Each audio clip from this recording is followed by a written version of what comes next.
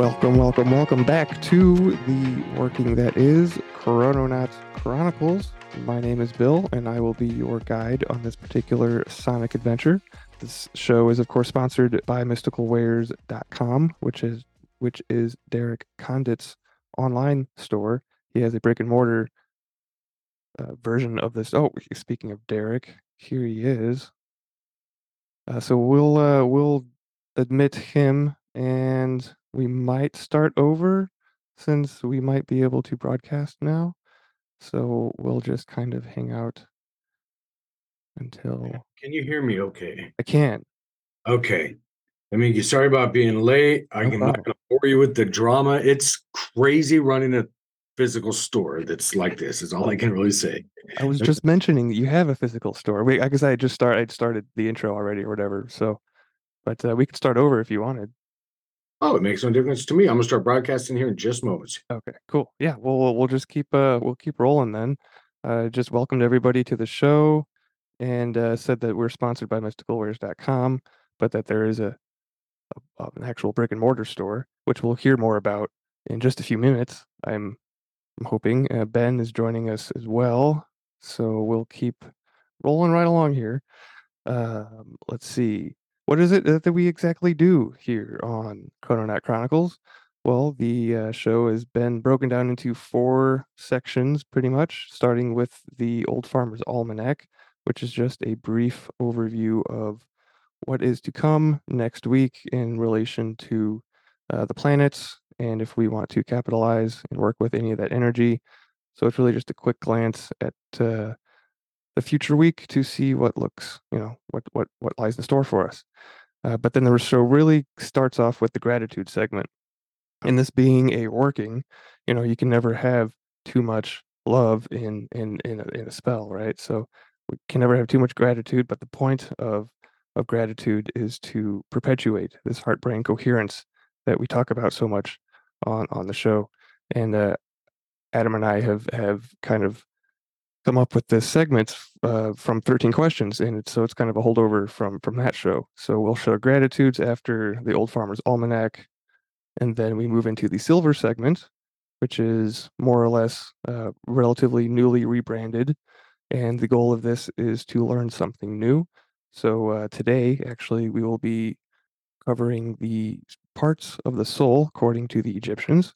I have a book by Robert M. Place for that, and along with some other stories, some storylines, guidelines, no storylines, headlines. There we go, some headlines, and lastly is the sword segment, and sword is alluding to words, and this can be pretty much just summed up with being impeccable with your word. This is a segment all about thoughts and thinking and empowerment, really.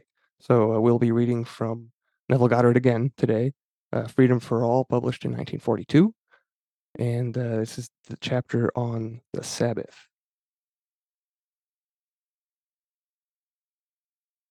Ooh, that was a mouthful.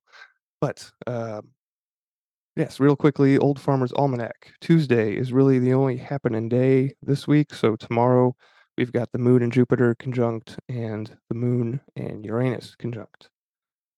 Interesting side note, Friday is the end of the dog days. Dog days of summer are over officially on Friday, according to the Old Farmer's Almanac, at least. But enough of that. Let's get into gratitudes, and I'm going to jump right into Derek because he joined us just recently. So let's catch up with him. And what are you? So what's up? And what are you grateful for? Yeah, welcome. Sorry for stepping a little bit late. Problem. It's I'm trying, and I don't know. I don't take notes of which gratitudes I've done over the different podcasts, but this one is going to be for synchronicities in my life that happen. Of course, we can call them breadcrumbs, but because they've just happened so often, um, that I just really I'm focusing on paying attention to them and following them wherever that trail leads me. So, and that sometimes, so this actually ties into people that, and sometimes just customers, random people walking in the store, which is what just happened and held me up, but it was all good. It was one of those breadcrumbs or synchronicities in life that were meant to be, um, that led to something else. I'm just kind of keeping it vague for the segment right now. But so I guess yeah, it'd be the synchronicities and then the people that bring them sometimes. So I'm grateful for as often as I can because I miss them like anybody else, picking up on those things that happen. And the more I do focus and pay attention, the more they play out in a good way. Absolutely. I love synchronicities. I've been having some moon synchronicities since we had our moon episode a while back. But there is a minor synchronicity. Speaking of past episodes, there's a minor synchronicity in the silver segment that has to do with one of the stories we covered in the last show. But we'll get into that later. I have two other chrononauts with me today, and let's go with Adam. Adam, what's up? What are you grateful for, man? Air conditioning. Air conditioning. Yeah. And hopefully everybody else out there is able to be thankful for that too. Otherwise, be thankful for free heat. Yeah. One way to look at it. And I think Ben is here with us also. I think that there might have been some technical difficulties, but thanks for joining us, Ben. What's going on, buddy? Yeah, hopefully you can hear me okay. I also followed some Beaver breadcrumbs and have now moved deeper into the mountains, into a little cabin, Oh, starting a new adventure. So the service is even worse than where I was before. Obviously, it's yeah. farther away from everything else. So You're a little choppy there, but I can understand you for the most part. We might have to send you like a Wi-Fi booster or something. I don't know if you're going to be out that far. Not a Wi-Fi, but like a cell signal booster. But yeah, my gratitude for this episode is being able to go to the beach. So I know that Adam is down in Florida and go to the beach all the time, but up here in Oh my Michigan, dude, I can't even remember the last time I went to the beach and what? lived within like Can't five you minutes just of it. see it out your door or something, right? No, I'm not that close to Russia, but I mean it's 5 or 10 minutes depending on traffic. Straight shot, all green lights, I can get to the beach in 5 minutes. Oh man. So it takes me about an hour up here in Michigan, a little less than an hour, and then we get to the west coast of Lake Michigan, or the east coast, I'm sorry. And yeah, it's just nice to be able to have that available for, a short amount of time every year, right before it gets, you know, dark and cold again. So, Oh, yeah, it, but dark and cold at the beach can be awesome too. You don't necessarily have to go swimming in the water. no, no, no, no. But it's nice to have a beach option for when it is not dark and cold. Gets you through. I'm going to be honest, Bill. My favorite time to go to the beach is late at night and when it's cold out. Oh yeah, in Florida, that makes sense. It's I'm it's kind of with you on Oh that. yeah, I guess that. Yeah, I guess depending on the season for you, that might be a terrible idea. Just get the like ice face. yeah, ice. The ice it actually looks kind of cool when it's all frozen. You can walk out on it. Kind of terrifying. I've never done it before, but yeah, it's just nice having a little retreat that I can go to. It makes up for make like I said, just makes up for stuff. But yeah, there's just a little gratitude exercise. Pretty much we like to do every week, not for the sake of doing the exercise itself, but like I said, just to as a little reminder to help us continue to live in the heart brain field that we create for ourselves, hopefully every day, right? To by thinking of something that we're grateful for and getting in that gratitude state. And that's the point behind the gratitude segment. So the silver segment, oh yeah, we're actually going to learn something.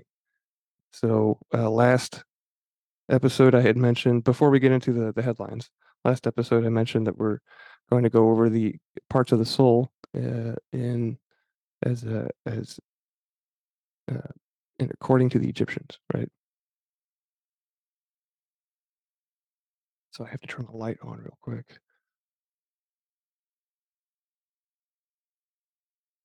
Speaking of getting dark, so this is from Robert M. Place's book, entitled The Tarot, Magic, Alchemy, Hermeticism, and Neoplatonism, second edition.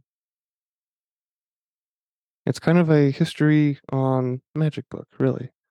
I've had this book for a while. It's actually he's the author of the deck that I use, my favorite deck.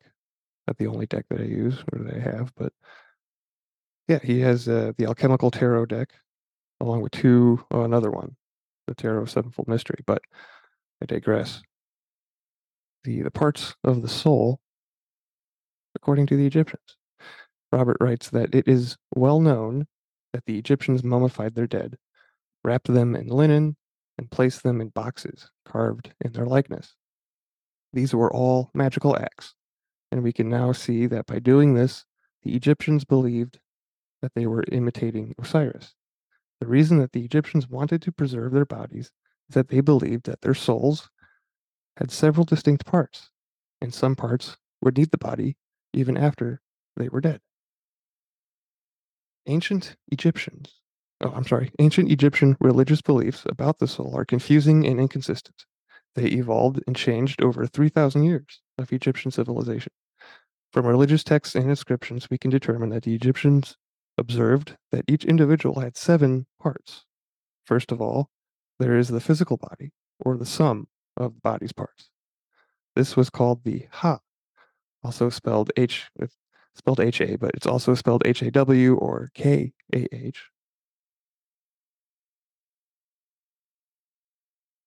And connected to the body and following it everywhere was the Sheut. It's spelled S-H-E-U-T. So Sheut, I'm thinking it's called.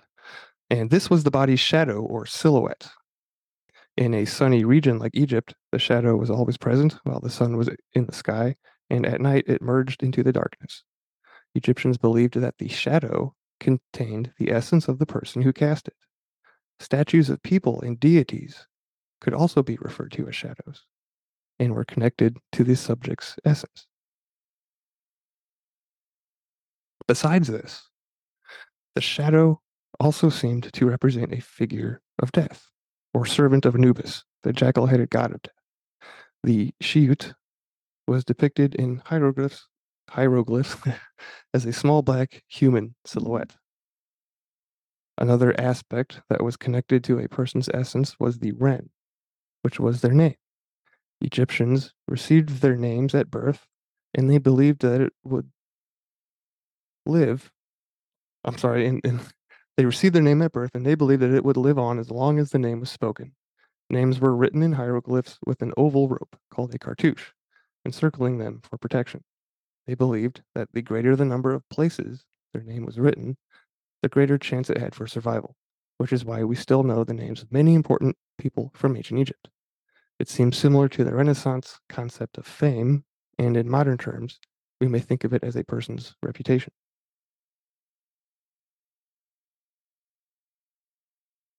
These 3 aspects of a person, the Ha, Shuat, and the Ren, have a physical presence, but the Ib would seem to be a link between the body and the soul.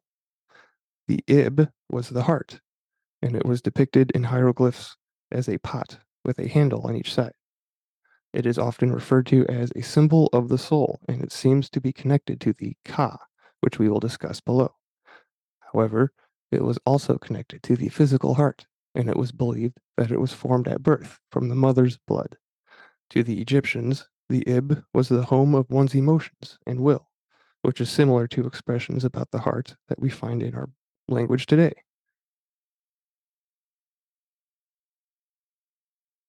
The Ib was especially important in the afterlife, and for this reason, in most burials, the physical heart was left inside the corpse, while other organs were removed. The Ib retained the evidence of one's deeds. At the weighing of the heart, Anubis, the god of the dead, would place the Ib on a scale and weigh it against the feather of Maat, the goddess of truth and justice. If the Ib was equal to or lighter than the feather, the deceased had lived a virtuous life and could move on to the next phase. If the Ib was heavier than the feather, it was fed to the monster Amit and ceased to exist.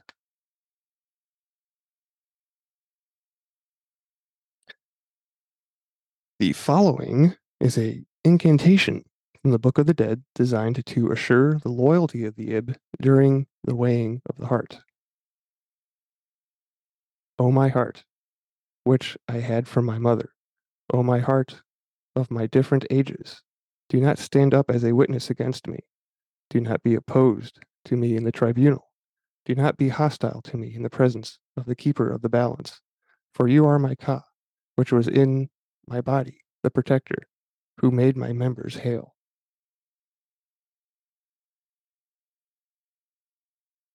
The three principal non-material parts of a person, and therefore the soul parts, were the Ka, the Ba, and the Ak. The Ka was the vital essence or life force of the body. It was breathed into the body at birth, and when it left, the body died. But it would stay close to the body after death. And foods and drinks were left for the Ka at the tomb because it was believed that it derived its essence from the essence of food. The hieroglyph for the Ka was a pair of arms reaching upward.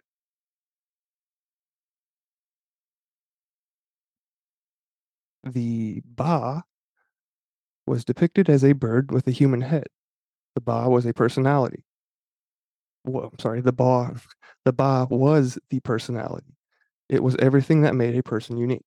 It survived death, but it did not have to stay close to the body or to the tomb. In fact, it could interact with the living, especially members of the deceased family. The Ba of a living person was connected to their power and their reputation. In modern psychological terms, it would be it would seem to be cognate to our modern concept of the ego. We might think of the Ba as a deceased, of the Ba of a deceased acting like a ghost. And lastly, the Ak, AKH, is how that's spelled, was the intellect in itself as a guiding entity. This seems to be similar to the inner guiding intelligence that I call the higher self. The Pharaoh's Ak, for example, was said to be the actions that he conducted that were in harmony with Maat, the goddess of truth and justice. In hieroglyphs, it was depicted as a crested ibis.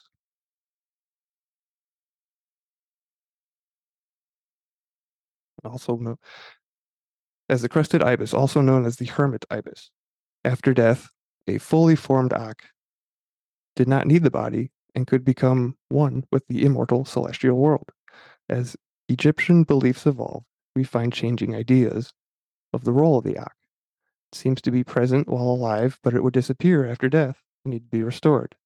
Priests would perform a ritual to unite the Ba and the Ka, and from the union, the Ak was formed. In an alternative version, it was believed that after death, the Ka split into two and formed the Ak and the Ba. The Ak, as a bird, flew to the afterlife where it turned back into the Ka, while the Ba remained on Earth, inhabiting the physical body.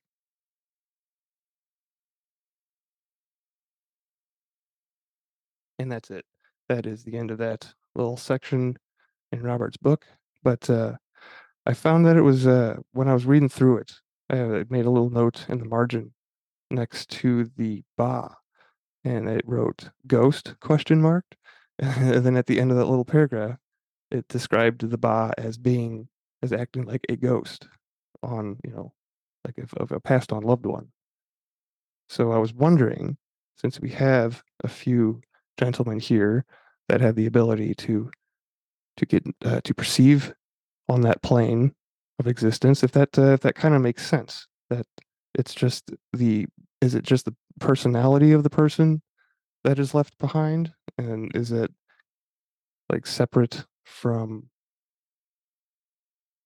I guess, their soul essence, which is presumably melted back into the oneness of the universe? Does that make sense?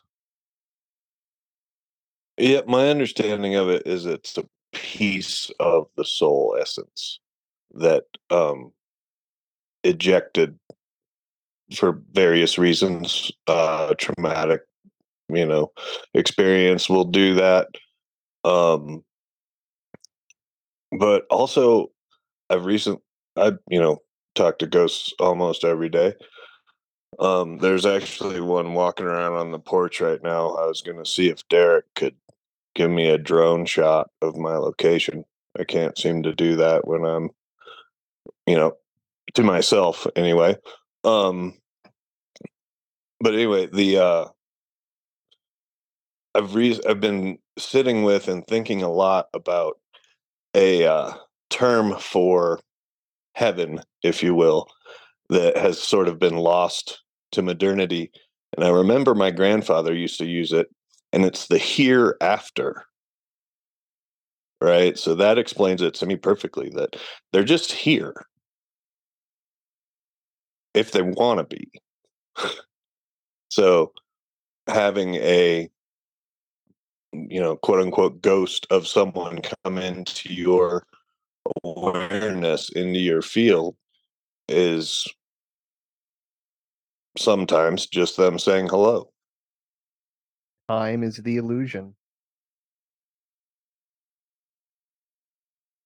So was that ghost interfering with the cell service earlier? Does he need to be helped right I mean, now?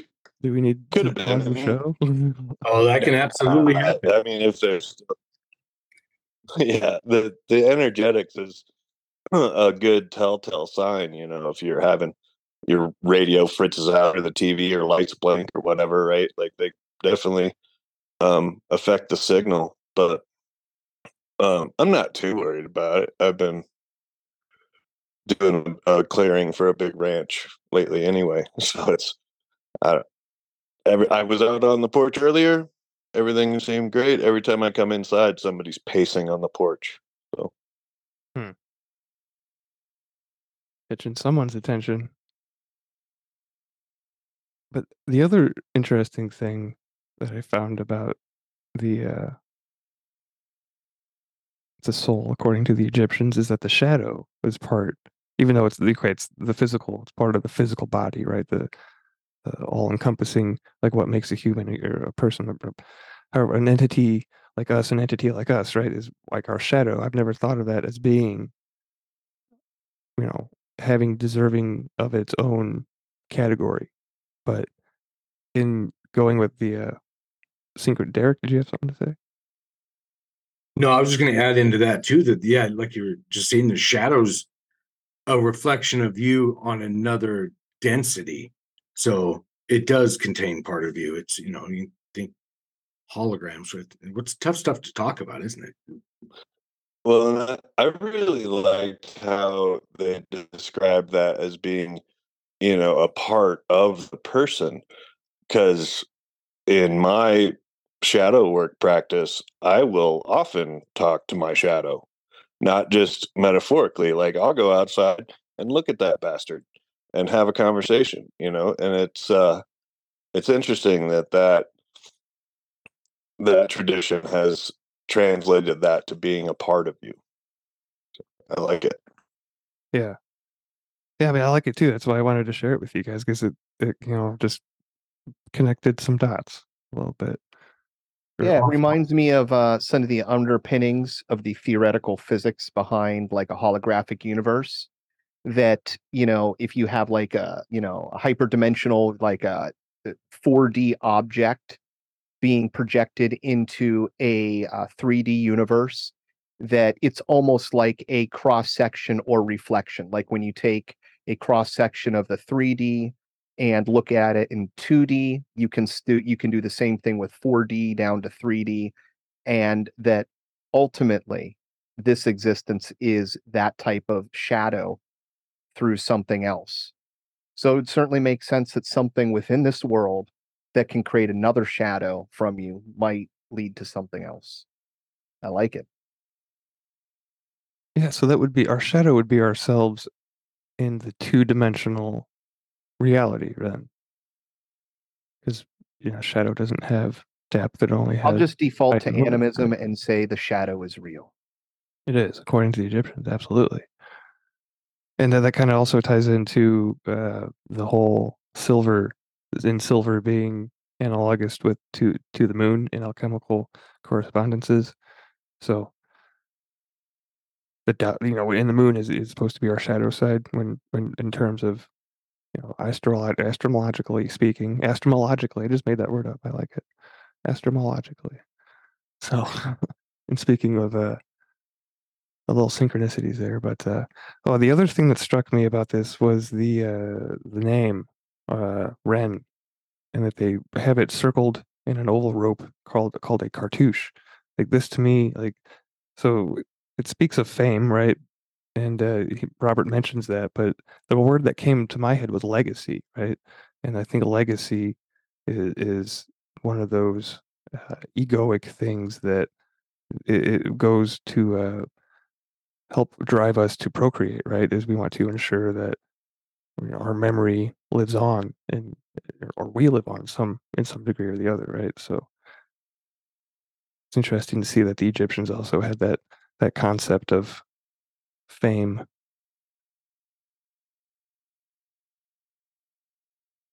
But speaking of, Well, and they might have also had the concept of trying to get things to survive through not just fame per se, but humanity through epic cataclysm. I mean, they are kind of like, either building on or participating in some of the great structures that survived the last cataclysm. oh yeah, just for the continuance of knowledge, right? Of preservation, I should Look, say. Edgar Casey said that there was going to be a hollow spot underneath one of the pauses of the Sphinx. It was found. It's never been publicly excavated. So, sure. I think there's secret repositories of knowledge that, yeah, that Egypt has definitely held. I mean, there's tons and tons of underground caverns and areas that are completely barred from the public there as well. Yeah, that's where they keep all the angel tech down there, away from the public. But that's maybe a topic for a different show. I have to do some research, read some serious research sources for that kind of statement. But just real quickly, Yeah, I thought all the angel tech was underground in Colorado. in Colorado, what? That's what my understanding of it. There's a bunch of underground stuff in Colorado. I Okay. just assumed the angels and aliens were hanging out. Oh, I'm sure that's probably one of the spots. They have more than one hangout, right? But speaking of just synchronicities, and real quickly before we get into the other interesting stories I have lined up, I talked about in the third segment last show, I talked about the cure for leprosy and it involving two birds, and how this is a metaphor for the cure for anything, really, when it's broken down by Neville Goddard. But I came across this headline and just kind of chuckled to myself because the CDC has issued an alert about a biblical disease increasing in a southern state. I think this is bad. This might be okay. I take that back. I think this is bad. Um, this is in Florida. Of course So, it is. oh wait a second. Is this okay? That must be a moniker. But anyway, I put the link in the chat for you guys. The U.S. Centers for Disease Control and Prevention says cases of the infectious disease of leprosy have become more common in Florida in recent years. So, Well, fun fact, I don't know. Oh, they mention it here. This is very actually cool. Nobody mentions this. Armadillos, yeah. Armadillos are the only known vector for leprosy. really, Yeah, so don't chase armadillos and pick them up without wearing protection, which I've definitely done my fair share of capturing armadillos to relocate them. That was my question. Do people like just want to give them a hug, or are No, more because curious? here's my experience. They're on your property, they're digging holes, they're a nuisance. If you can grab them around the back of the shell, they're not that bad, but they're kind of hard to corner into like a cage. But if you can get your hands on them, they don't go full possum on you. So you can control them and just throw them in a container and then drive them out to, a different scrub area and release them. But I mean, that's from my experience from armadillos was. and so those are all over the place in Florida. I know that they're Yeah, they're pretty common. okay. They're in Louisiana as well. I didn't encounter them on my dive jobs when we land on shore, and You see them running. They're really slow. You can literally kind of speed walk up to them and relocate them. But yeah, I mean, Yeah, they got short little bursts of runs, so if they know where they're diving and going to it, it's good to have two people. You got to juke them like a football player. Don't people? And when I was if you made a real loud noise, they just ball up and then just go pick up. There you go. So, yeah. Don't people stick beer cans? I have heard they're marching north now as well. They're being sighted in Missouri. Yeah. I mean, I suppose as we warm up, right? But they're starting to see them in farther north than they have, and definitely in Missouri. Well, I'm going to take that segue because the rest of my stories have to do with animals. There was one that I can't find because I missed the link about a new type of concrete that can store energy. So we will save that for next time. But something to do with MIT engineers developing a new type of concrete. But It's anyway, 50% C4. right. Um, virgin birth in animals. Here we go. Very somewhat common. A lot of species have this. Well, this was actually genetically engineered into female animals for the first time. Well, this has happened they've seen it in captivity with sharks and some other animals. I want to say there's like 3 or 4 species of animals that have done spontaneous virgin birthing. I was going to since I saw Ben's technical difficulties earlier, I had a backup reading of Neville Goddard prepared about the Annunciation and the virgin birth of Mary. But we're going to stick with our original plan and talk about the Sabbath for the sword segment instead. But the this is from nature.com, and it says that scientists alter the genomes of female fruit flies, allowing them to reproduce without any contribution from a male. So I guess it's just a laboratory induced thing, not observed out in nature. But for the first time, scientists have used genetic engineering to trigger virgin birth in female animals that normally need a male partner to reproduce. Previously, scientists have generated young mice and frogs with no genetic input from a male parent, but those offspring were made by tinkering with egg cells in laboratory dishes rather than by giving female animals the capacity for virgin birth, also known as parthenogenesis. Earlier research identified candidate genes for parthenogenesis, says study co-author Alex Sperling, a development biologist at the University of Cambridge, UK. But her team, she says, not only pinpointed such genes, but also confirmed their function by activating them in another species. In mammals, offspring are produced when, we know this, but we know how that works, but many species of insect and lizard, as well as other animals, have also evolved parthenogenesis, which requires no genetic contribution from a male as an alternative to sex. To identify the genes that underlie parthenogenesis, Sperling and her colleagues sequenced the genomes of 2 strains of the fruit fly, one that reproduces sexually and another that reproduces through parthenogenesis. The researchers then compared gene activity in eggs from flies capable of parthenogenesis with that in eggs from flies capable of only sexual reproduction to identify the genes that work during one process but not the other. The comparison allowed the authors to identify 44 genes, it's an interesting number, that were potentially involved in parthenogenesis.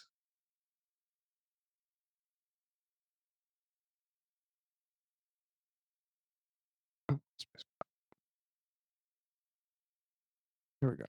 After altering various combinations of genes, these scientists hit on a combination that induced parthenogenesis in roughly 11% of female fruit flies. So this is only efficacious about 11% of the time, 10%. Looks like in 2022, they've done the same thing with mice using CRISPR technology. Ooh, CRISPR. Yeah, so if we can do Yeah, this, CRISPR we can do technology, the most terrifying thing out there when combined with a gene engine, and probably going to be the downfall of life as we know it. And not necessarily life, but life as we know it. Did you guys hear about that story a few months ago about the baby incubators, like the baby factories, where you could pick out whatever you Build wanted? a bear, Hmm? like a build a bear for humans. Yeah, yeah, yeah, yeah. I don't know if you guys recall that, but I guess I was going to ask because I don't think that was true. I think that was a No, I didn't hear about that. I was laughing in the background about the Build-A-Bear for humans. I'm like, oh my gosh, what the heck is happening? No, I mean if it's going to happen anywhere, it's going to be in China, right? yeah, it was some corporate private company that had come up with this technology, but I don't think it was real. It did create quite the buzz in the internet. Have you ever heard of a gene drive, Bill? I've heard of CRISPR, but I've not. I don't know exactly. They found a Okay. way. So normally, let's say you genetically modify a creature and you put it out into the wild, it's going to go and eventually those genes will be diluted because it's going to mate and it gets kind of separated out. With a gene drive, you completely eliminate that because in the offspring, it also overwrites the code and it becomes permanent. Whatever you input it in for that half of the genetics, it's there. It's baked in. It's not going anywhere.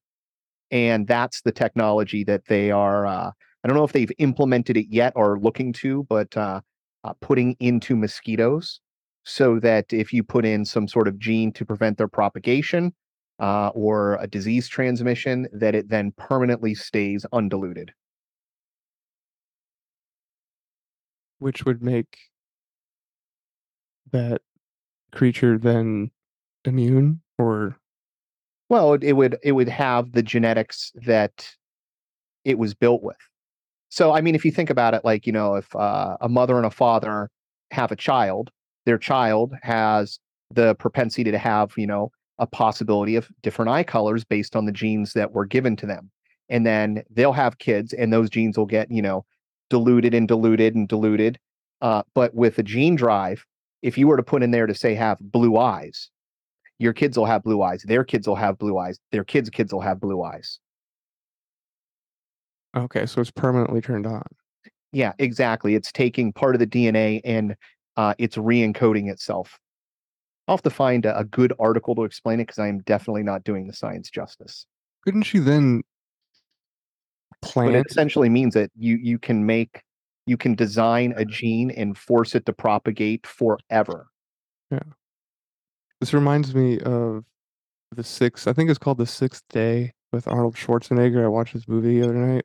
It's about cloning and gene editing, and the bad guys are putting the diseases into the new clones so they have a limited lifespan, and this will ensure that they follow the corporate guidelines, right? And when they die, they get a new body with a limited lifespan, and this is how they keep control of people. But the way Interesting. that they have you guys seen this movie with Arnold Schwarzenegger?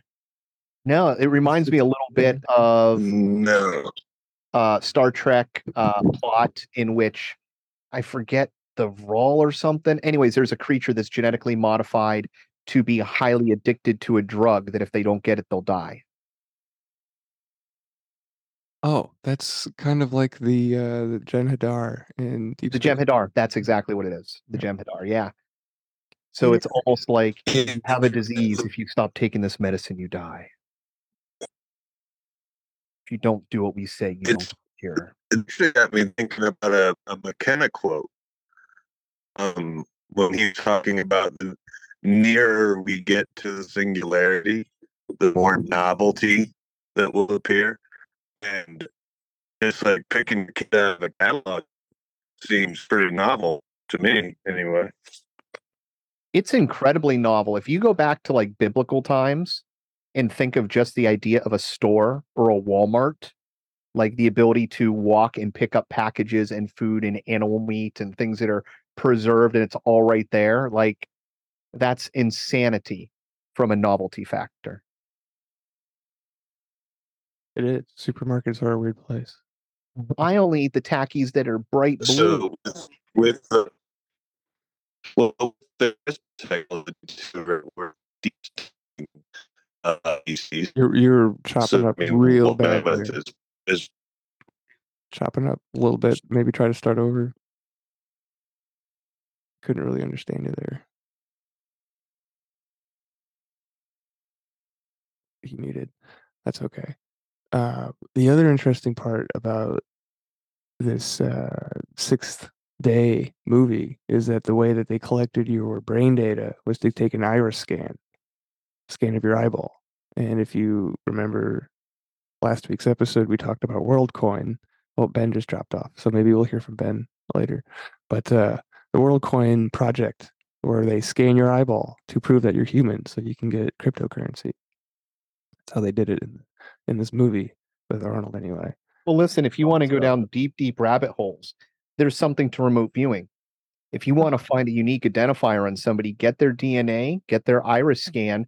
And if you somehow cracked a physics behind a system, an AI or something that could utilize that code, then boom, you got your target number. yeah, that's what they used to build your clone back. Basically, like took a picture of your brain and then mapped your brain onto the new fleshy body. In Well, if cloning is going to happen, it's going to come. I think of there's a great episode of Sliders in which they slide into a future in which clones are used, but it's simply if you're rich, you clone yourself and you harvest the organs when you need them. Like, why wouldn't people? I mean, there's huge ethical reasons, but for people that are willing to, drink children's blood, I'm pretty sure they're willing to clone a body of themselves and murder it. Yeah, I mean, we could all be cloned right now. That's certainly a theory that I've heard put forth. I mean, we did clone that sheep back in the 70s, so like we did it.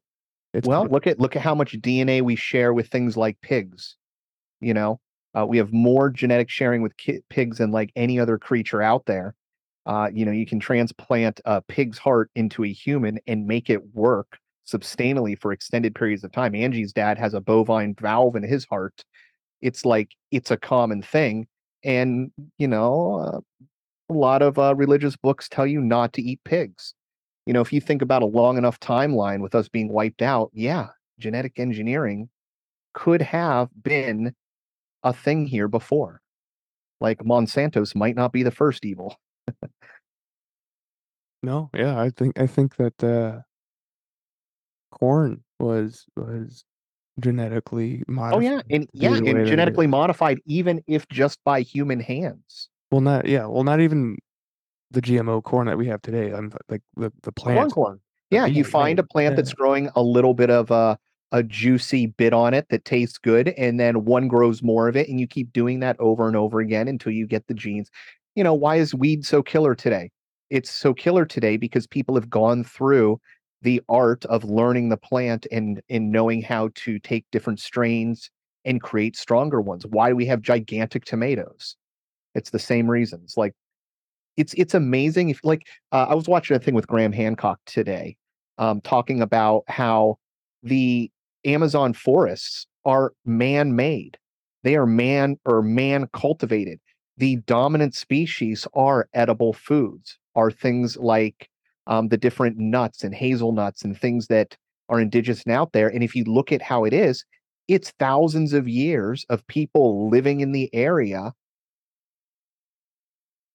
building a giant garden.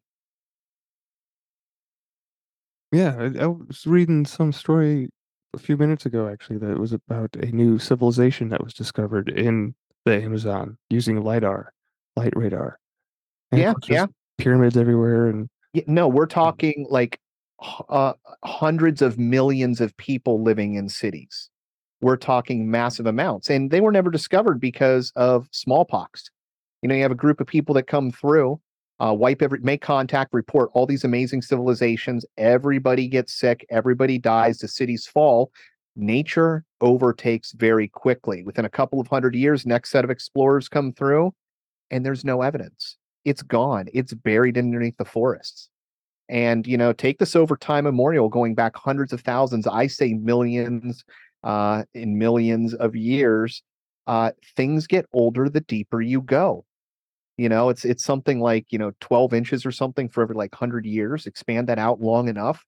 How many civilizations are buried under 2-3 miles of rock? All of them. They're all buried underneath there. Yeah. All the old ones under our feet. But speaking of old things, these next series of stories I have lined up all have to do with thought to be extinct species being rediscovered. And we've got both plants and animals in this lineup. So this first one is, I should have looked at this a little bit more closely, but it's a video. It's a video story. So I'm going to see if I can share my screen real quick, and I'll get this playing so we can all listen to it together, and it'll just be on the recording for us.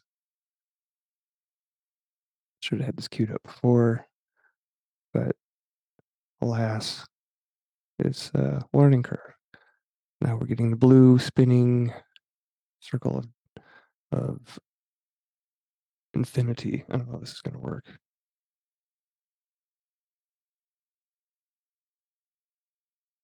But it is around the Hawaii area, 1,000 nautical miles southwest of Hawaii. And so it's underwater. A team of scientists is mapping the ocean floor and discovered an animal that they thought was extinct, and it's not the case anymore as they saw it. But we will not be able to hear what exactly it is because this video is not loading. Nothing else is. There's no writing in this article either. So,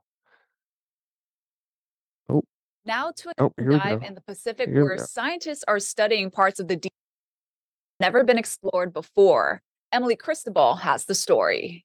Nearly 1,000 nautical miles southwest of Hawaii, a NOAA team of scientists is mapping the deep sea and making groundbreaking discoveries. What is that? I have Wow. never seen What? anything like that.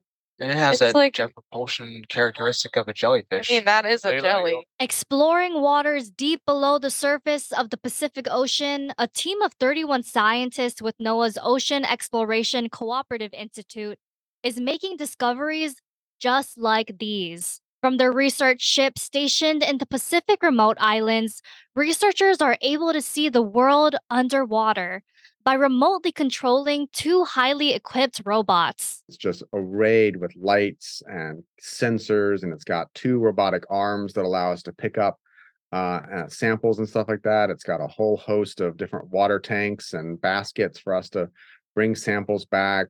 Brian Kennedy is one of the lead scientists of this expedition and says they even found organisms they thought had been extinct.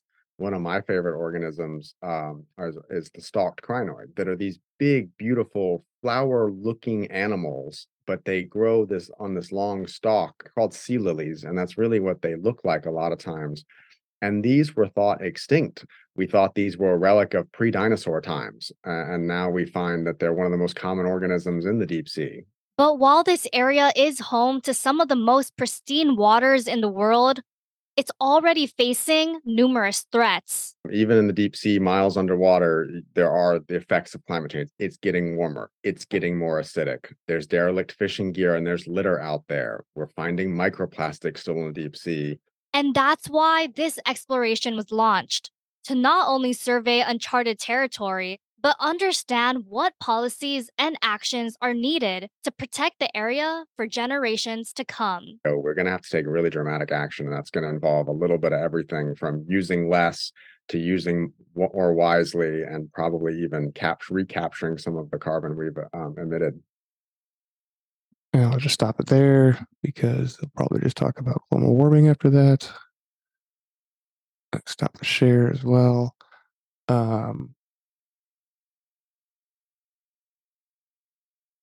Yeah, so tiny little tree animal looking thing Yeah, wasn't that thing crazy looking? I've seen on one of the dive jobs I was on, we saw a six-gilled shark, but that was back in the days when they weren't proven yet.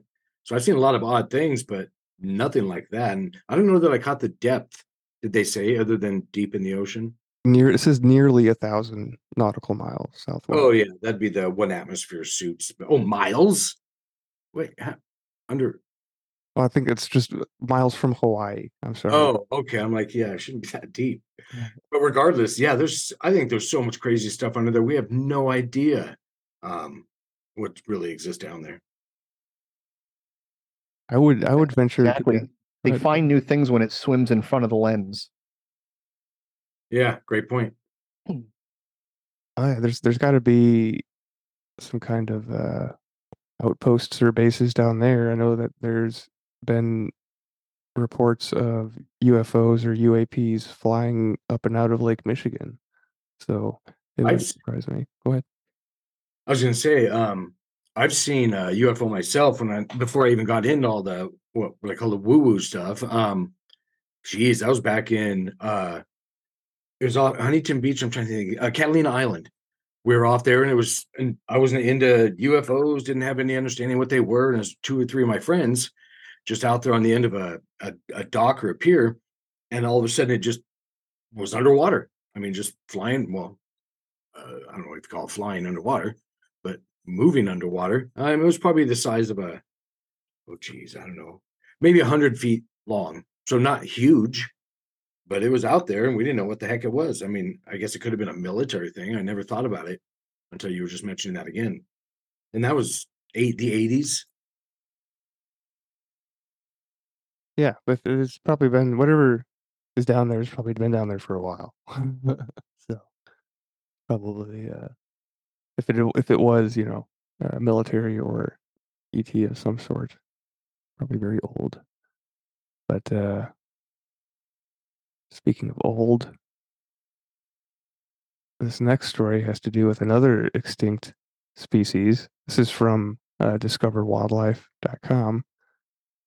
It's Australia. We're going to Australia this time. This earless dragon is so rare it was thought extinct until two ecologists came across one in the wild. A critically endangered reptile, known only to occur in the grasslands around Melbourne, has been spotted for the first time in more than 50 years. Deep within the grasslands of West Melbourne, Australia, the population of Victorian grassland earless dragons has been quietly living and reproducing out of sight of humans. So out of sight that there has been a verifiable record since 1969, despite several targeted searches, and many feared that the species was extinct. In January of this year, two ecologists were out surveying for another grassland lizard and found one of the dragons. Initially, they were unsure of the species, and they took a number of photographs and then released it back into the wild. And they did some morphological comparisons, and it indicated the high likelihood that it was a Victorian grassland earless dragon. And this was confirmed by later genetic analysis. And they talk a little bit more about conservation and the like, but it's a relatively short article. But yeah, these are just kind of like ripples in time. We've got things popping up that are thought to be extinct, and all these articles are within the past like 4 months. Like I didn't say the dates when I read I them, shared but an article in there, is that Bill, the messages? Okay, I and thought it's showing a case where a bird re-evolved out of extinction, and essentially in Madagascar, species was wiped out. Another bird re-evolves back from another species and is almost indistinguishable from the original bird. oh, So when I start to think, and this has been documented in several different species, when I start to thinking about things like that, it's like, yeah, it could be really hidden. There could be a few, or, could it be that life is what the environment needs, or, uh, uh, how life is represented is based on the environment. If you take a goldfish and put it in a small tank, it won't grow bigger until you put it in a bigger tank. Maybe humans are going to be populated on the earth if the conditions are right. Makes sense to me. And as I kind of Apple have trees make perspective. apples and earths make people, as well as reptiles. Yeah, so that article you shared was the story I was going to share next. So we'll talk about Oh, synchronicity. I'm sorry, I completely beat you to the punch, Bill. Don't worry about it. I mean, it was in line. So, but yeah, it's about Yeah, this is one of my favorite stories of all time. It's dude. like This my thing is so cool looking. It looks like a freaking dinosaur, well, I mean, I've seen Jurassic Park. right? But I have wood. So this is a woodpecker. It's an ivory-billed woodpecker, and I've got woodpeckers, at least two different species flying around my woods here. I see them all the time, and they sound hilarious. They look hilarious. They're just fun to watch. They sound hilarious when they start pecking on metal items. Yeah, yeah. We had oh, actually, we had one. It flew into our window because it's reflective, and sometimes the birds get confused. This happens more often than you would think, actually. But it knocked itself out. It knocked itself out and got stuck in our. There's a rose bush out front below this window. So Ellie went out there and she plucked it off the rose bush, and it was out cold. So we take it, we put it in this.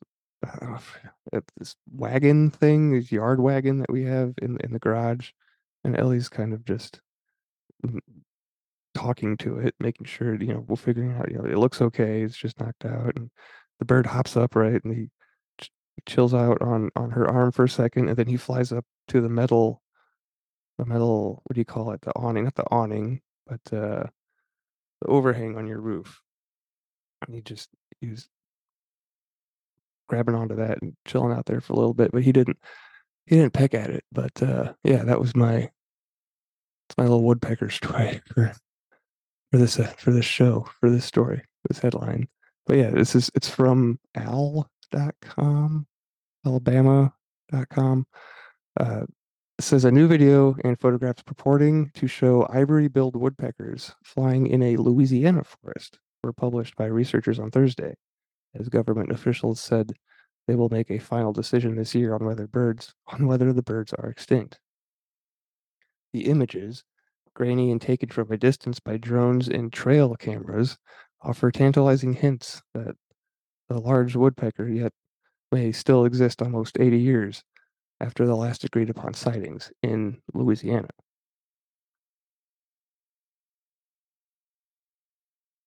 Several experts said it adds to prior indications of their survival.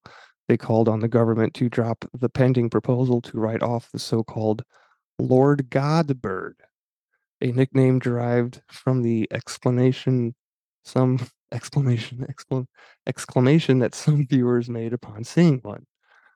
But others dismissed the new research as inconclusive, including a scientist who said some of the footage clearly depicts another type of woodpecker many amateurs mistake for the ivory billed. The peer-reviewed research in the journal Ecology and Evolution comes from a group that's spent more than a decade searching for the woodpeckers at an undisclosed site. It includes drone video from as early as October that shows a pair of birds with black and white coloring on the wings that researchers say helps distinguish them as ivory-billed woodpeckers. The last time a pair of birds was photographed would have been in the 1930s. So it's really extraordinary on that level. Is a quote by some guy with Project Principalis. And the researchers also collected audio recordings of the woodpeckers, and most of the team had some kind of direct encounter, either seeing or hearing them. An ivory-billed woodpecker would seem hard to miss with a 30-inch wingspan and a call reminiscent of a bulb bicycle horn. That's interesting. However, the bird's preferred habitat is dense woodlands that can be hard for people to navigate. Many of those areas were logged early last century, and most recent agreed upon sighting was in 1944. So we've got a possible another Jurassic Park bird back from oblivion. And we've got the next story. There's two more here. As I was putting these together, I was thinking to myself, yeah, this is great. This will be a great segment. I'll have all these examples of the ripple in time and how things are Where re-emerging. did they say how they captured that bird's picture? Was it like on a game camera?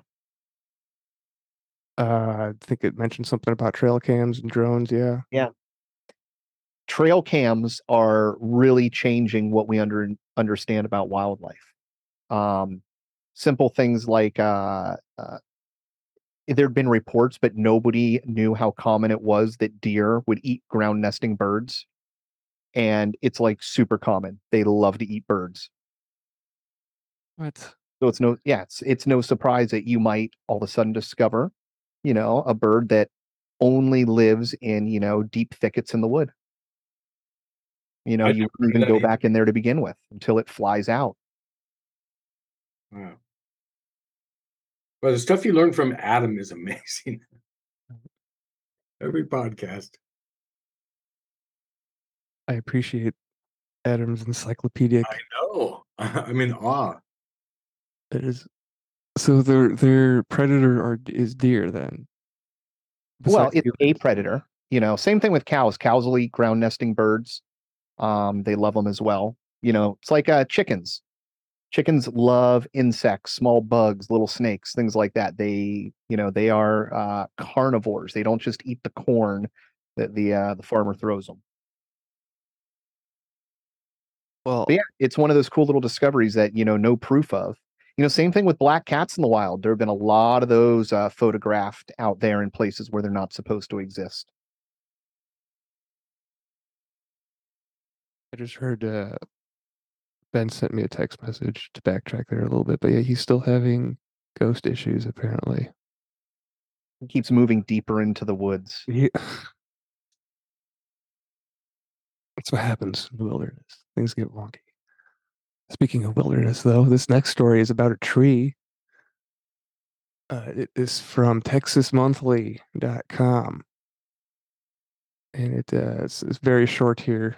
What? It says who, what, and why it's so great. Who, Michael Eason, Associate Director of Conservation and Collections at the San Antonio Botanical Garden, and a nationwide team of tree experts. What? A missing oak species. The It's a Latin name. I don't never took Latin, so I'm not going to attempt to pronounce that. Uh, that was thought to be extinct until 9 botanical researchers scoured Big Ben in search of one last living tree. Why it's so great. When the last known specimen of the oak species, better known as the Chisos Mountains oak or late leaf oak, died or otherwise vanished, no one is quite sure what happened, in 2011, scientists thought it was extinct. That changed last May when a single living tree was discovered in Big Bend National Park, giving researchers a chance to revive the species. Michael played a critical role in that discovery as part of a team of 9 botanical researchers funded by Morton Arboretum. Morton Arboretum and but United States Botanic Garden, who carefully searched the park for evidence of the oak species survival. Oh, there's a little bit more here. But link will be in the show notes for those of you who want to read more about this tree. That's kind of sad though. There's only one left. I guess that's good, and that they have a chance to repropagate the species. Looking for silver linings here, in keeping with the segment theme. But the last one is you get 3 in 1, so 3 for 1. It's from jpost.com, the Jerusalem Post, and it's about 3 extinct species. A British tourist shocked scientists by discovering 3 extinct species. As a 51-year-old British tourist, by discovering, shocked scientists by rediscovering 3 species that had thought to be extinct. He was enjoying his holiday in Papua New Guinea recently and discovered 3 species of animals that have thought to have been extinct. Obviously. So they were extinct, if you haven't got onto that by now. Michael Smith, a 51-year-old holiday maker, was conversing with locals about birds when they told him of a colorful bird known as Lusata pitta. It was worth noting that adventuring is just a hobby for Smith, who works full-time as the head of research and analytics for a medical communications agency. Lusata pitta, the bird, was described as looking similar to a robin and native to the lowland forests of an almost unreachable island. This greatly sparked Smith's curiosity. Smith made his way through the jungle with a recording of a related species birdsong. After some wandering, the birdsong recording he was playing received a reply. Immediately, Smith took a picture of the bird. This bird was later identified by scientists, and Smith was told that the bird was thought to be extinct. Dr. Ian Burfield, global science coordinator at BirdLife International, said, "It is great to have the bird's presence confirmed." And this next one is Teleformin sussus. Real Sussus? quick, Bill. Yeah, I think that's a little hilarious because he basically just catfished a bird. he He did. goes to the middle of the wilderness, gets him to come out like, "Hey, what's up? I'm not the lady you're looking for." Psych. Just kidding. And now we know you're Humans are dicks. alive. But on the same trip, Smith decided to go adventuring again, this time to find Telefomin sussus. A Telefomin sussus is a type of possum, which was also thought to have gone extinct after 1997. Smith discovered the species after climbing 1,000 meters up a mountain. This guy's doing a lot for a R&D tech. Up the mountain, Smith discovered a local tribe cooking the possum. While that may seem distressing, as the animal was thought to have been entirely extinct, Smith confirmed its continued existence through its skull. Smith claimed that the tribe thought he was a spirit, according to the Daily Star, who reported him saying, "We went to villages quite near the road and found a local family had assembled dead cuscusses they were going to eat, as the cuscusses is one of the main items of protein. At least I could see various cuscusses before they'd end up on dinner plates and was able to examine the bodies. Once they had been eaten, I was able to photograph their skulls and take measurements." Previous discoveries. These discoveries have become habit for Smith, who reportedly discovered a Wandi Woi tree kangaroo in 2018. The kangaroo was thought to be extinct as it hadn't been seen since 1928. Tree kangaroos are tropical marsupials that are close relatives of ground-dwelling kangaroos and wallabies. These medium-sized kangaroos have muscled forearms to pull themselves up the trunks of trees and move around the branches using an odd mix of climbing and hopping, according to the National Geographic. Now that sounds like some kind of CRISPR animal to me, some kind of weird splicer thing. Probably got huge forearms the size of my head, ripped. Little munchkin kangaroo. It's kind of horrifying. Think about a little bit. Yeah, I just saw the video that Adam shared in chat there of that deer and the bird. Oh, And until now, I thought deer were, vegetarians. I never, guess didn't give it that much thought. right. Do you think bird seed? Do you throw bird seed out there? They eat that and bread. But yeah, I don't really think of them as being predators too much. I saw a bald eagle. It flew super close to me the other day. That was kind of Definitely predators. yeah. Oh my God, those things are beautiful and amazing. That's like the second or third one I've seen this year. Is it near your house that you've seen them? Yeah, well, it was on a river that's kind of by my house, and the first time was down in southern Indiana. Start looking for a nest. I mean, they're fairly easy to spot if you can get in line sight of the tree. They usually like to be in one of the highest points. I've got one outside my store here, Mystical Wares. It's a couple hundred yards away, if that. Very cool. Yeah, it's cool to see them fly in every day and bring back a fish, the unbelievable size that how are they flying with that thing? They're Oh my huge. God. They're I all over. love watching birds fly with fish. Yeah, I Like live on the I put my brain into the bird or into the fish's mind of what he's going through at that moment when I'm seeing it. It always blows my mind. Like, dude, the experience you're having right now. I've seen them drop the fish. Yeah. Oh yeah. It's great because I live right in the Puget Sound, so it's literally a daily occurrence if you sit out there enough, and it's pretty crazy. Are they dropping it Accident. on accident, Yeah. not to kill it? Yeah.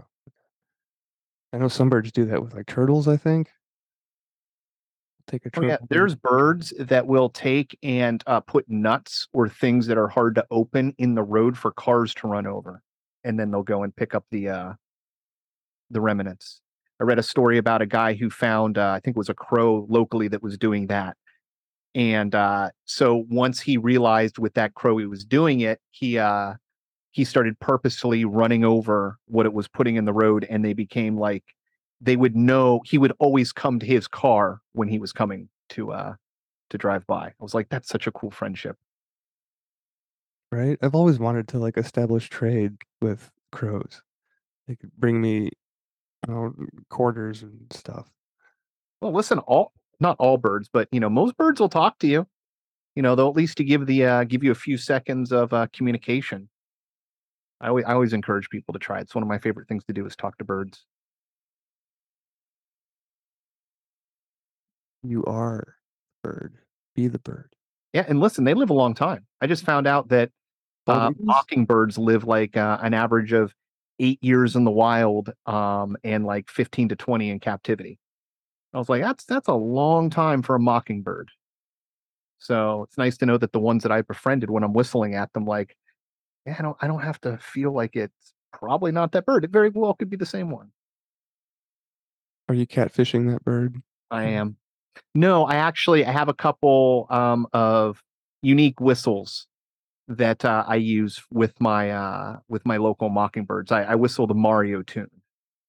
No way. That's Yeah, awesome.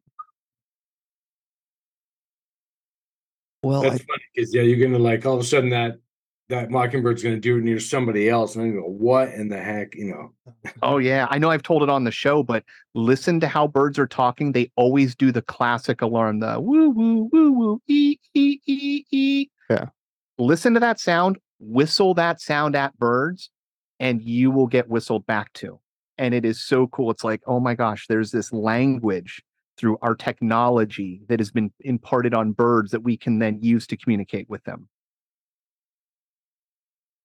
There is actually entire languages built No, around birds have whistling. languages. Birds are smart. Birds mourn their dead. Like, uh, yeah, the term bird brain is a misnomer. They actually have really tiny neurons in their brains, so they're actually able to have a much higher density brain than we can have. I mean, look Bird, at parrots. You'd think that thing was an alien. It's the size of a football, but yet it can sound exactly like a human. right? There's a little bit of Batesian mimicry going on. That's another topic that we can get into. Now that I've said it, maybe I'll research it for the next show. I can get kind Yeah, of I'm not familiar with that term, but well, it's like when a cat will chirp like a squirrel when it sees a yeah, squirrel. yeah, yeah. That's to make it think that it's not a threat, so that it can get close to it and kill it. So we see this illustrated in nature. and in paranormal, the paranormal as well, I would think, with some of these stories of these clicking sounds that people hear out in the deep woods It being. makes sense though. It's kind Yeah. of like an innate part of just being. Children will try to mimic. Look at even dogs and cats. They don't have the vocal cords, but there's enough videos out there, and I've seen it with my cats where you have a line of communication and you're asking simple questions like, you want food, you want water, words they know, and you'll get pronounced no's, like a meow, like a sound within it, a mama instead of just a, "Mom." Like it's very interesting to see that there is a mimicry going on to try to mimic the tonality and response of the words that we're able to articulate. So even in species that don't do it, it happens. I mean, we learn by copying, children learn by copying. The first words they say are usually, the ones that are enunciated the most around them. So, I mean, maybe the trickster aspect of life is just that. It's going to have a mimicry aspect. It is a weird like mirror hologram universe, so it makes sense for things to mimic. They say that history doesn't repeat itself, it rhymes, right? It's Yeah, everything comes in a different flavor. yeah. Well, I don't think Ben is going to show back up. So I'm at a conundrum here. We can go with the Sabbath reading, or we can take this one about the Annunciation, which kind of pairs well with a news story that I have been holding on to about the Virgin Mary and a statue. So I think I'm going. Ben was interested in the Sabbath thing, so I'm going to save that for him. We'll hit that next week. Hopefully, he will have the ghost problem figured out by then.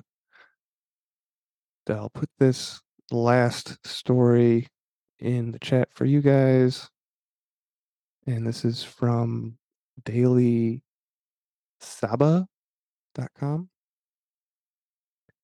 And it says, every third of the month, a multitude of devoted individuals congregate in a windswept field near Rome, firmly believing that a statue of the Virgin Mary sheds tears of blood. They also come to see the 53-year-old woman who they believe has been performing miracles and healing the sick since she brought the statuette home from a pilgrimage to Medjugorje in Bosnia, where many Catholics believe the Virgin Mary has been appearing since 1981. So, side note, uh, the Marian apparitions has been something that has been of interest to me since a very, very, very early age, being brought into this world and indoctrinated into the Catholic Church from birth. These types of subjects have just kind of stuck out to me because they're weird, right? It talks about, uh, you know, weird celestial events, beings appearing in the sky, messages being received. So this particular Medjugorje uh, apparition or series of visions that is mentioned here in this story is kind of holds a special place for me because when I was a young boy at St. Anthony's Parish, we had one of the children that was involved in the Medjugorje visions visit our parish, right?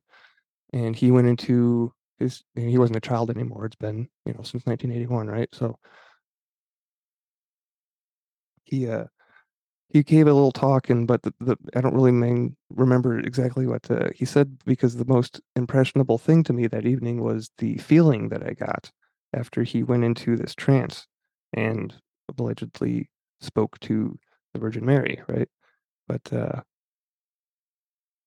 the feeling, it was like a wave. It was a wave of energy that washed over the entire congregation. It felt like it wasn't just me, but it was warm. It was pleasant. It was very peaceful. It was a good vibe and energy. But I think that I've shared that story with Derek before. Have Derek, do you remember that? Do you remember me talking about this at all? Because I think I had a question about like who, like how do you perceive this Virgin Mary? Like if you could translate it into not That so that esoteric particular. knowledge or language. Yeah. Sorry. Go ahead. No, I do remember you talking about it, but and then I know that there's been lots of different statues that have done this, um, and some have been, shown to be hoaxes, and others they can't prove, and it's not. So I mean, we can look on that particular one right now, and I'm looking right now. It's so interesting from my perspective, even though I do this, and I don't even know for how long now. The instant activation of subtle energies around me. So the on cue again, tones coming in and ringing and all of that stuff that I don't even think about until it just kind of hits me. Um, on this case, what I got when you asked something like I always like to try and describe how this goes from my perspective because it's something we can all do. And I'm a remote perceiver. Yeah, they used to call it remote viewing. So this time, and it varies all the time when I receive input, was a visual. So I actually got to see, you can think of it as like a hazy video going on. That one, it was manifesting there. In short, it was a legit one, and I could see here's the frustrating term again, energies manifesting inside and coming out. So it was the the entities or spirits around it manifest enough energy in it to have that happen, if that makes sense. So I'm not saying there was a person inside of that statue. I know Oh, I'm not even talking okay. physical. Right. Right. Okay. So there was not an entity like crammed in there like a genie Mhm. in a bottle. And you weren't saying that either, Mhm. but that wasn't the thing. It was a manifesting thing. Okay. So you're talking. Yeah. So we're back onto the statue part. Yeah. Yeah. This. So a little bit about Medjugorje. Uh, Gisela Cardia is the visionary that these people are going to see. Claims the statue was responsible for a modern twist on Christ's miracle of the loaves and fishes, feeding visitors to her home in Trevignano Romano from a never diminishing pizza. Believers say Cardia is a visionary, exclaiming she predicted the war in Ukraine and the COVID-19 pandemic, her body marked by the stigmata of Christ's wounds from the crucifixion. So, bleeding statues. Chief among them is Cardia's conviction for bankruptcy fraud in 2013 and the charity the former businesswoman has set up to help the sick. Although it has been swollen by donations, some say their generosity has been abused. Then in March, a private detective that said tests showed the statue's tears were animal blood. Prosecutors are now investigating Cardia and the shrine she set up on a hill outside the village overlooking Lake Bracciano is threatened with demolition. The local Catholic bishop has ordered his clergy to have nothing to do with the shrine and has asked the faithful to stay away. A church inquiry commission, composed of independent experts, is now looking into the phenomena. But Father Salvatore Parella, the influential head of a theological group in Rome dedicated to studying the Virgin Mary, did not hide his hostility. We have known for a while that this so-called visionary was absolutely not reliable, he told AFP. Trevignano should not be counted among the apparitions of the Virgin Mary. Yet the faithful continue to flock to Cardia's hilltop shrine with its altar, large blue cross, and an almost life-size statue of the Virgin. Since the Virgin of Tears in Syracuse, Sicily, began crying in 1953, the only weeping statue acknowledged by a pope, Italy has seen countless strange or unexplained phenomena around religious statues. The oldest, the oldest and most celebrated of this cult, or the oldest and most celebrated is the cult of San Girano, the patron saint of Naples, and Ampule, whose of whose blood liquefies 3 times a year by popular tradition.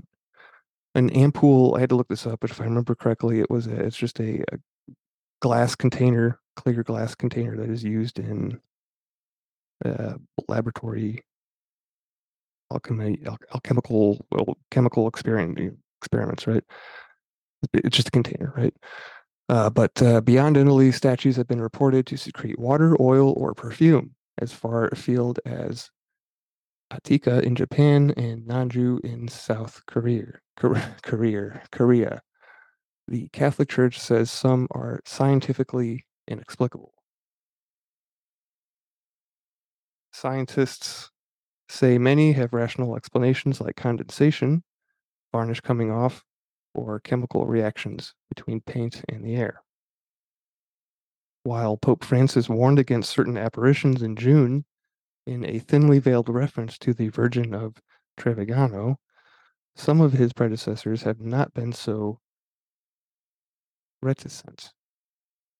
John Paul II was supportive of another miraculous plaster statuette from Medjugorje, which has been drawing crowds to this other town an hour's drive from Trevignano since 1995.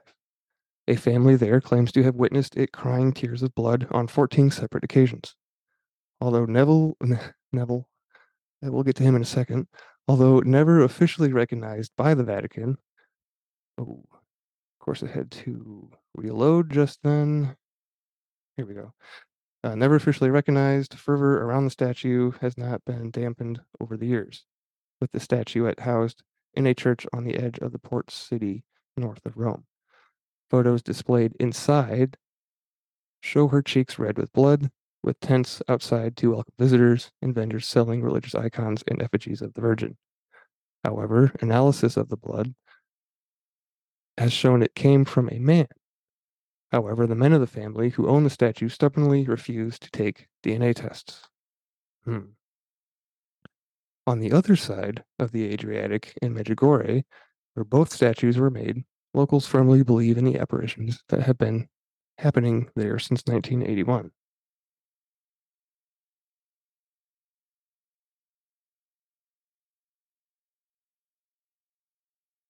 Every day, Ivan's 20 workers make around 400 statues from a mix of powdered stone and synthetic resins renowned for their resistance to all weathers. In the 2 decades he has been making them, Perutina told AFP that he has heard of some things that were out of the ordinary, like the clients in Portugal who reported that a statuette smelled of roses and lavender, even though we had not added anything to it, he insisted. The little statues are solid, so nothing can be put inside them, a worker explained. Asked if there was any way in which they could be tampered with, he replied, "Oh no, God preserve us from that." So no tinkering from the creators of these things, allegedly.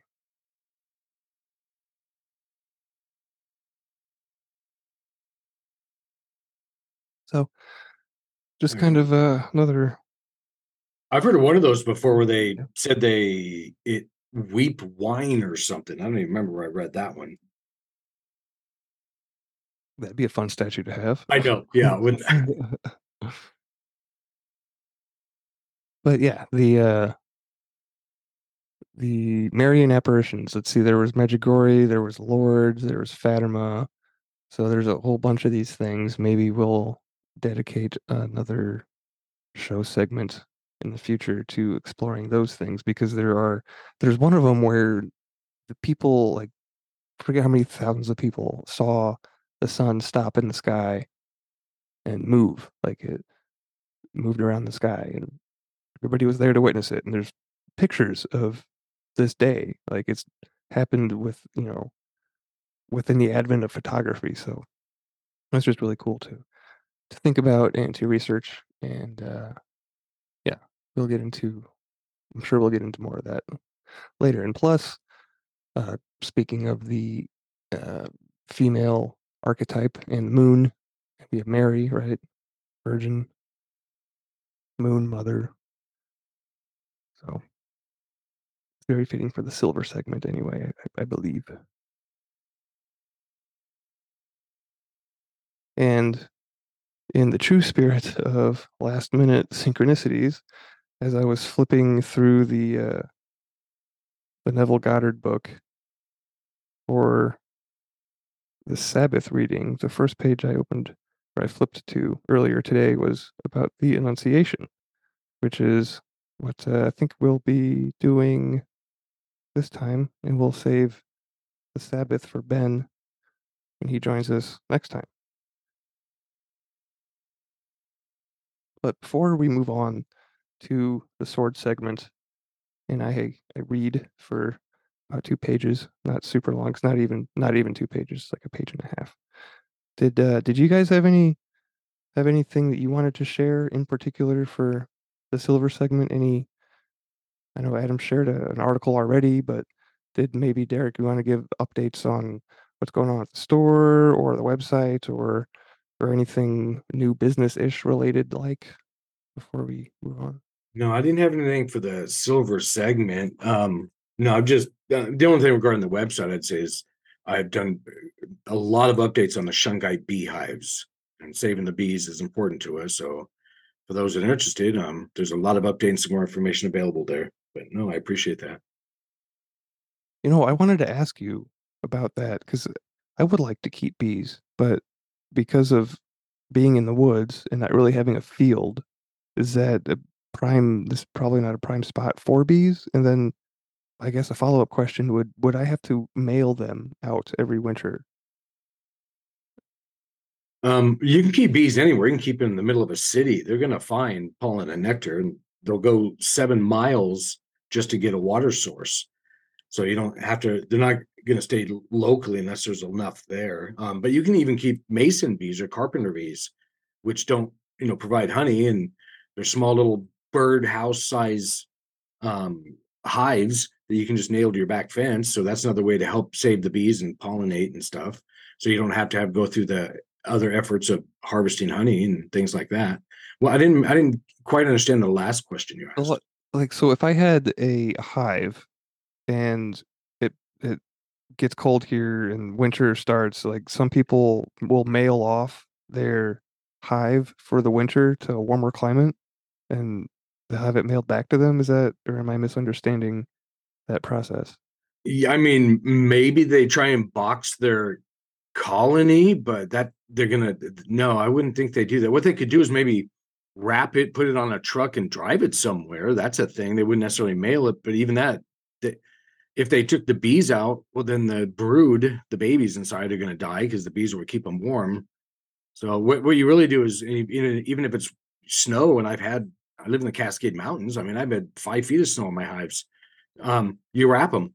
There's different hay, for example. You can get straw or hay, wrap it around, keep enough room so they can exit the hive for cleansing flights and things like that during the winter, because that's the only reason they come out to go to the bathroom.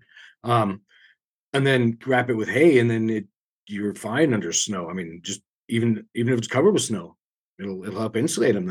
It's an igloo, but you got to keep an entrance, of course, clear. So no, you don't necessarily have to like send your hives away. If we're talking honeybee hives, and there's a Right. lot of types of bees. Yeah, honeybees. I would Yeah. be interested in honeybees, but it's interesting that you mentioned the mason bees because I've seen those and I have one of those mason bee little houses out front. But just this year, we got mason wasps. Have you heard of mason wasps before? No, Or potter wasps? I haven't.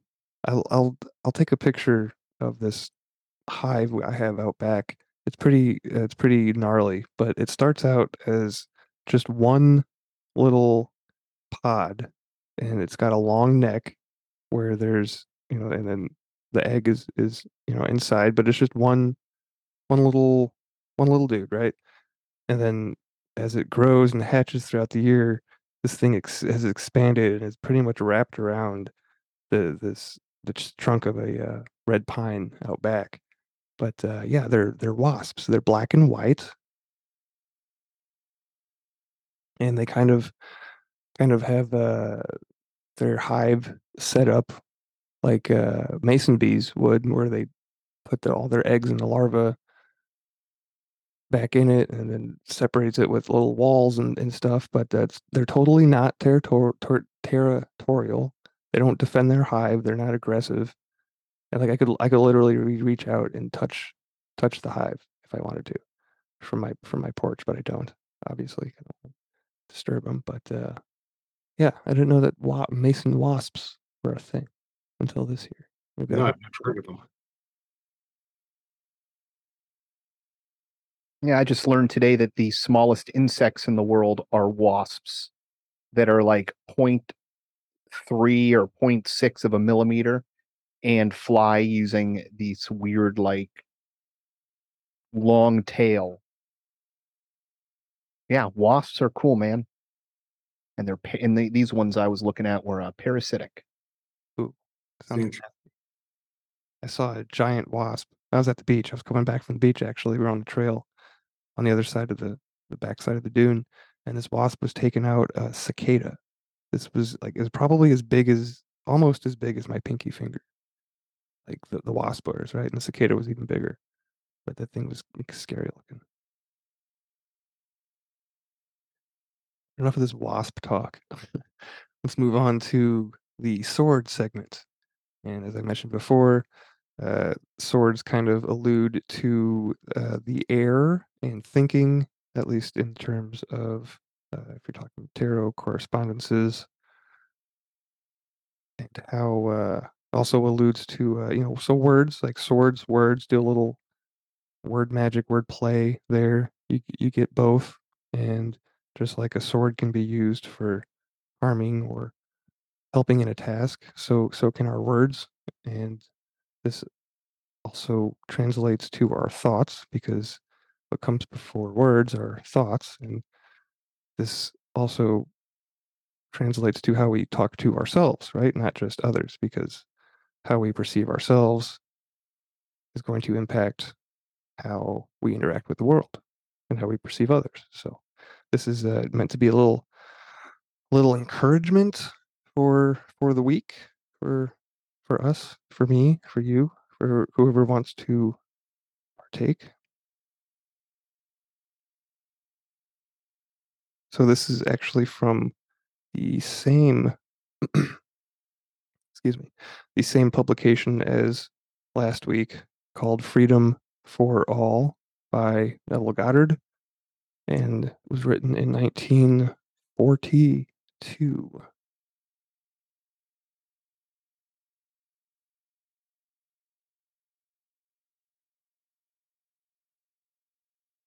The Annunciation. The use of a friend's voice to impregnate oneself with a desirable state is beautifully told in the story of the Annunciation. It is recorded that God sent an angel to Mary to announce the birth of his son. And the angel said unto her, Thou shalt receive in thy womb and bring forth a son. Then said Mary unto the angel, How can this be, seeing I know not a man? And the angel answered and said unto her, The Holy Ghost shall come upon thee, and the power of the highest shall overshadow thee. Therefore also that holy thing which shall be born of thee shall be called the Son of God. For with God nothing shall be impossible. That's Luke chapter 1, verse 30 through 37. Neville goes on, This is the story that has been told for centuries the world over, but man was not told that it was written about himself, so he has failed to receive the benefit that it was intended to give him. The story reveals the method by which the idea or word was made flesh. God, we are told, germinated or begat an idea, a son, without the aid of another.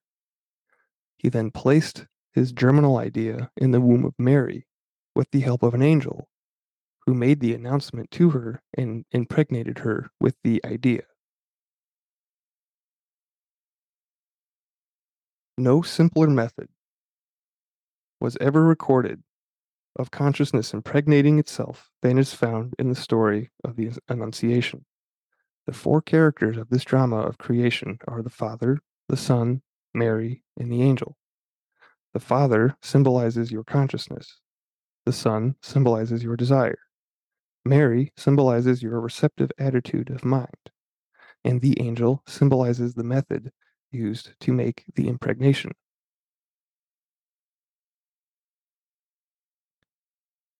The drama unfolds in this manner.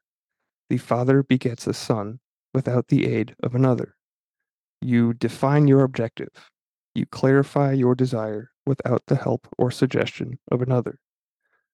Then the Father selects that angel who is best qualified to bear this message or germinal possibility to Mary. You select the person in your world who would be sincerely thrilled in witnessing the fulfillment of your desire.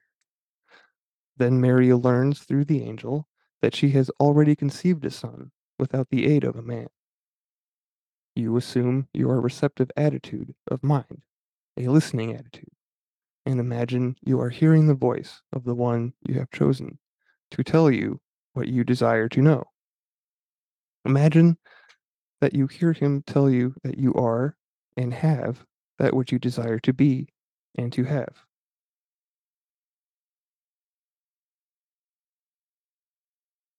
You remain you remain in this receptive state until you feel the thrill of having heard the good and wonderful news.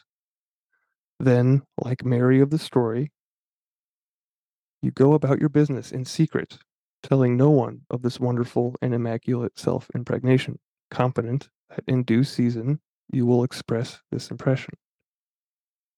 The Father generates the seed or germinal possibility of a son, but in a eugenic impression. He does not convey the spermatozoa from himself to the womb. He has it born through another medium.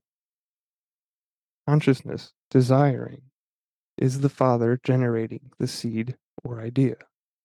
A clarified desire is the perfectly formed seed or the only begotten Son. This seed is then carried from the Father, consciousness desiring, to the Mother, consciousness of being and having the state desired.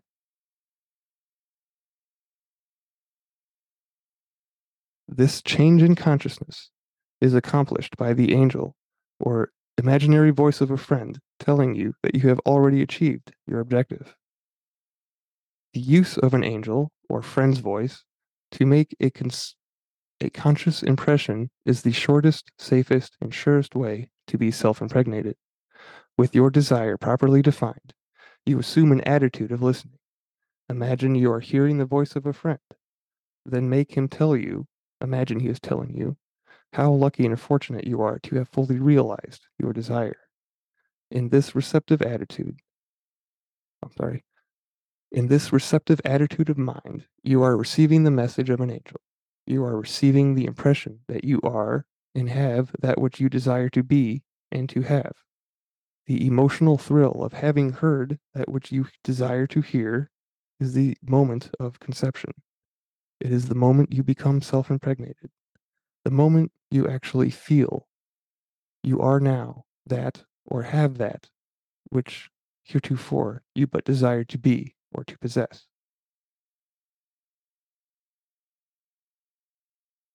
As you emerge from this subjective experience, you, like Mary of the story, will know by your changed attitude of mind that you have conceived a son, that you have fixed a definite subjective state, and will in a little while express or objectify this state.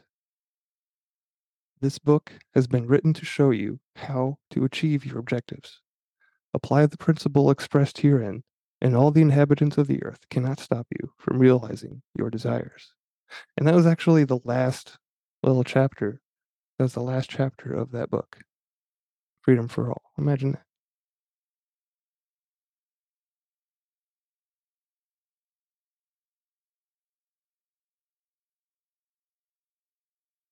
So it's a little different take on that story than what some other groups would have you believe, and kind of makes it a little bit more digestible and usable, in my opinion, right? So and it plus it just goes nicely with that last story about the weeping statue, and fits in very synchronistically with how the show ended up going this time.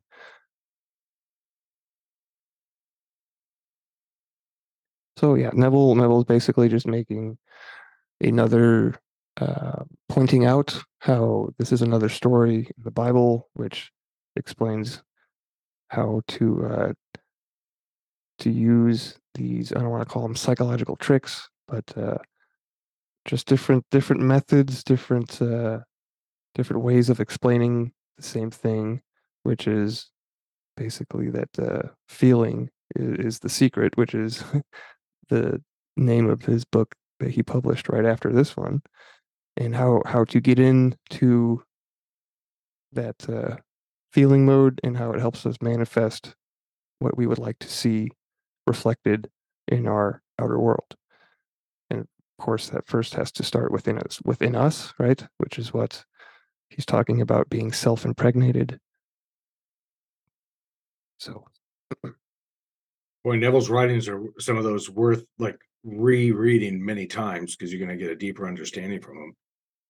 Probably oh every yeah, time. 100%. I try to slow down during the readings so people can digest as we go along. But yeah, definitely go back and re-listen to these episodes, these readings if you want to, or pick up the book. I highly recommend any of his works. Um, but yeah, I enjoy preparing these on the weekly basis, at least as long as we're doing Neville. And I'm sure that we'll move on to other things eventually. But yeah, the more times that you read Neville, the more it clicks, and the more you want to put it into practice. At least that's how I found what I found anyway, in my case.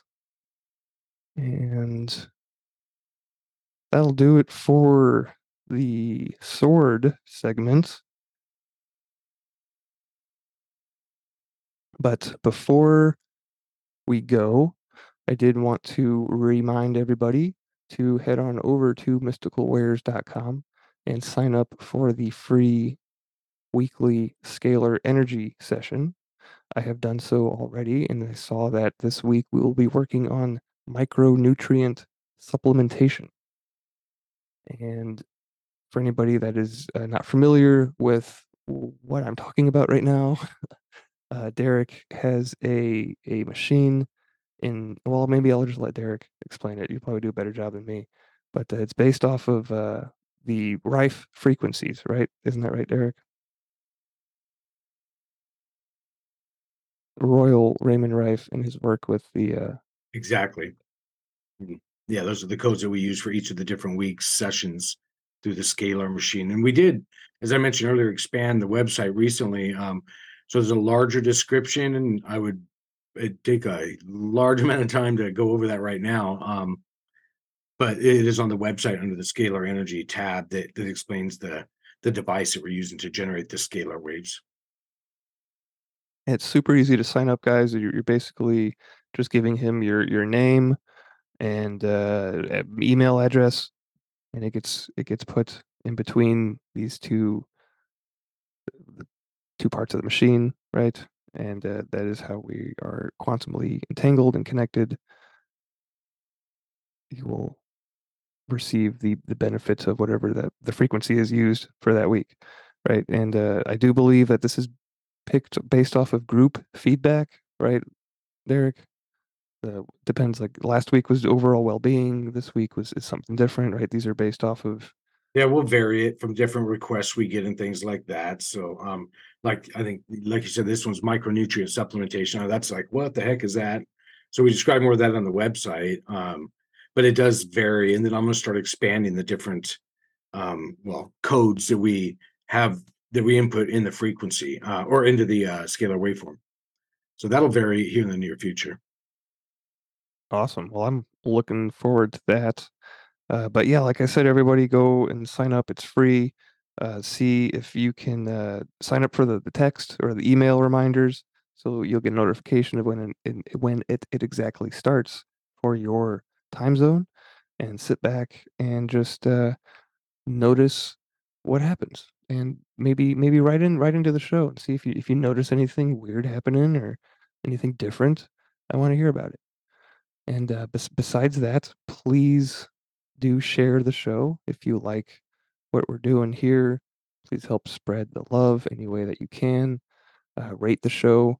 Rate it on whatever platform you're using, even if you don't like what we're doing. Just getting those reviews in does help the show reach other listeners. And until next time, Carnonauts, Carpe Diem.